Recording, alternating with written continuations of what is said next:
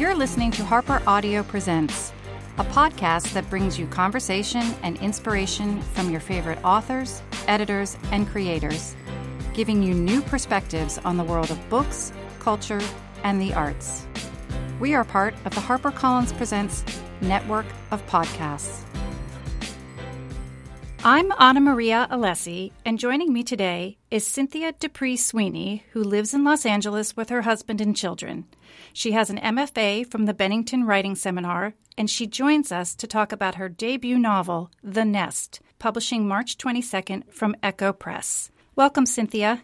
Hi, thanks for having me. So, it's been said about The Nest that every family has its problems, but even among the most troubled, the Plum family stands out as a spectacularly dysfunctional one.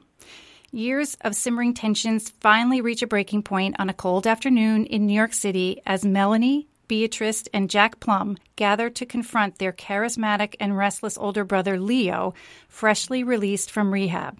Months earlier, an inebriated Leo got behind the wheel of a car with a 19-year-old waitress as his passenger. The ensuing accident has endangered the Plums' joint trust fund, The Nest, which they are months away from finally receiving. Meant by their deceased father to be a modest midlife supplement, the Plum siblings have watched the Nest's value soar along with the stock market and have been counting on the money to solve a number of self-inflicted problems. Just today, the Washington Post says that the Nest's scenes glow with the confidence of an experienced comic writer. It's a great book. Congratulations. Thank you. Can you just give us a sort of a one-sentence description of the siblings, Melody, Beatrice, Jack, and Leo? Sure. Well, Leo is the oldest, and he, I guess in the family narrative, was the most successful financially until he decided to sell his business and sort of slowly descended into a life of leisure and debauchery, as maybe some of the other siblings would describe it. And then his brother, Jack, is gay and married to his longtime partner, and they live in the West Village. And his partner is a lawyer who sort of is the financial support of the family, and Jack has an antique shop in the West Village that's always a little bit underwater. Beatrice Plum is someone who had a great deal of success very young with a series of short stories she wrote, and 10 years have gone by and she hasn't been able to complete the novel she was supposed to write. And Melody Plum is living in the suburbs with her family and her teenage twin daughters who she dotes on. My first question really is, you've taken on the challenge of writing about a really broad subject matter, which is the dysfunctional family, and you've obviously made it your own. But were you somewhat daunted about trying to do that, to try to make a familiar sort of premise distinctive? You know, the thing is, I started the book when I was in graduate school. I was getting my MFA, and the program is really rigorous, and you have to generate a lot of new material very quickly. And so I just never, ever thought in those terms while I was in school. And I started this as a short story in my second year, and at the beginning of my thesis term, my thesis advisor, Brett Anthony Johnston, who is a wonderful writer and teacher, suggested that it was a novel. It wasn't a short story, it was the beginning of a novel, and encouraged me to spend my last few months at Bennington working on it. And I didn't have time to second guess anything I was doing. I just had to generate pages. Yeah. And I just thought of it as my thesis. I didn't think... Right, so you didn't put that pressure on yourself. No. Had you not written the book, how would we describe your life? Like, what was your life leading up to this book? I was a writer, editor, project manager in the field of marketing communications and brand consulting in New York City for 25 years. It's obvious that you know New York City extremely well. So yes. You lived and worked there, and it's only recently that you've gone out to L.A. Right. How do you like L.A.? I like it a lot. It's great. Now, another thing that I've read is that you've been getting sort of funny responses to the ending, and you've gotten these sort of contradictory responses. Yes. I have been asked most frequently, why is the ending so sad? Or did I struggle with making the ending so happy? It was very odd. Sort of within a matter of weeks, I had several people asking me two opposing questions about the ending. And people are really passionate. This came up recently with one of my foreign editors, and she just asked me the same question that you did, and she got very, very defensive about the book and the ending, and she said something like, I am willing to tell anyone who disagrees that this book has a happy ending. Oh, that's so funny. Now, do you find that people who believe it's to be happy share a certain personality characteristics, or is it just completely unpredictable? I can't tell yet. I mean, I certainly think that the people who think it's too happy are people who sort of have a more glum view of the world. And how would you characterize it? I think it's both. Yeah. So how many siblings do you have? 3. And what's your relationship with them? It's great. I am the oldest, so I'm the queen. And we all have a really good relationship. I mean, we argue. We are my mom is 100% Italian. We are accustomed to loud, opinionated dinner conversations where everyone's fighting to talk over one another, and we butt our nose into each other's business probably a little more than we should, and fight easily, but we also make up really easily. Yeah. Now tell us about the book trailer, the video trailer that you made for the book, which I found to be laugh out loud funny. But good. I couldn't recognize everybody. So tell us who's in it and how it came to be. Well, how it came to be was that Echo asked me if I would make a book trailer. Perfect. And I said no. And they said, really? Because maybe you would, maybe some of your celebrity friends might help. So I thought about it and I came up with an idea that I liked, which is what you saw basically. And I just happened to be friends with some very high profile people.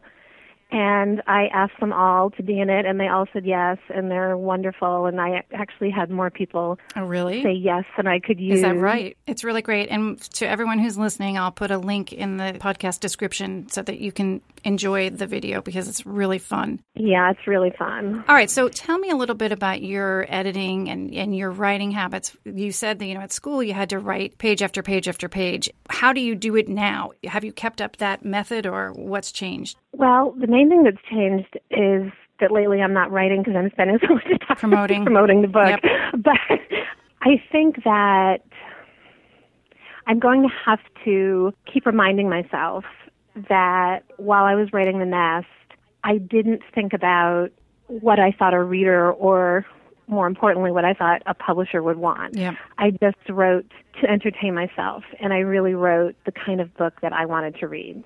Yeah, and you were able to suspend that anxiety and just keep your head down. It didn't even occur to me. All I wanted to do was finish what I had started at Bennington. I never stopped and thought, God, if I had, I would have changed so many things, because when I was done and I was getting ready to query agents, I just had this morning of panic, and I thought, I have put everything in this book that an agent and a publisher is going to hate. It takes place in New York City. There's a publishing element to it. There's a fiction writer.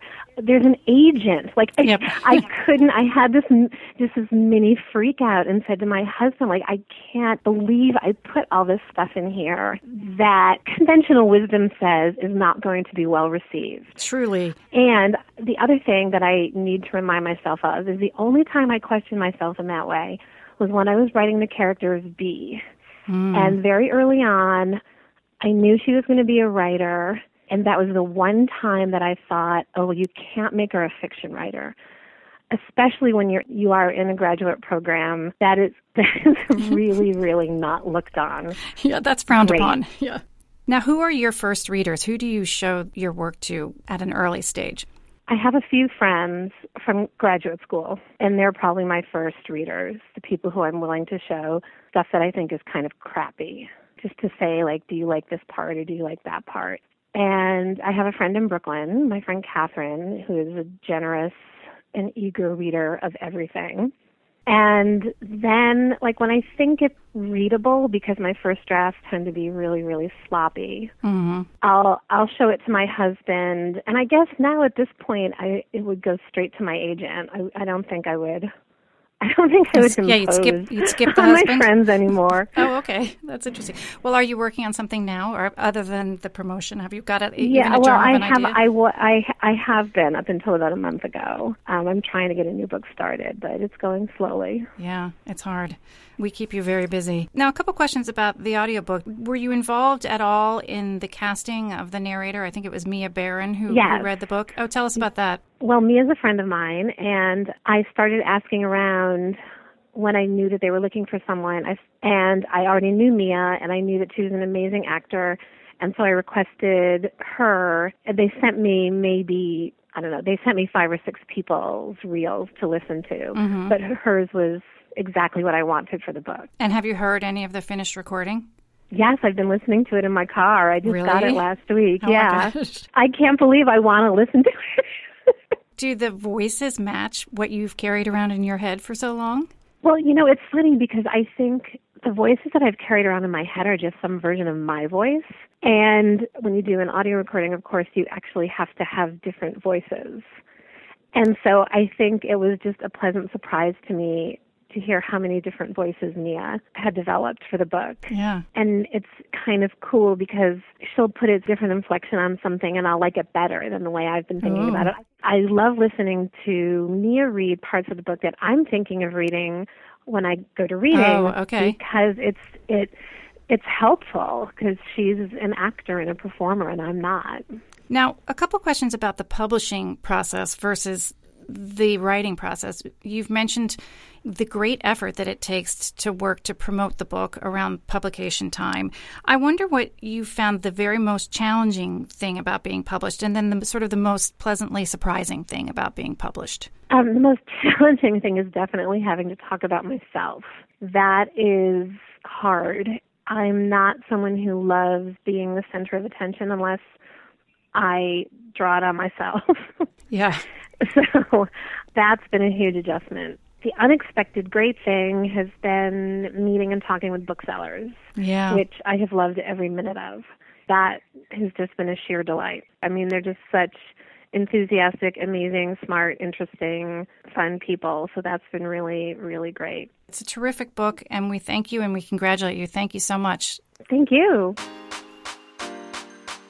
You've been listening to Cynthia D'Aprix Sweeney talking about her debut novel, The Nest, published by Echo.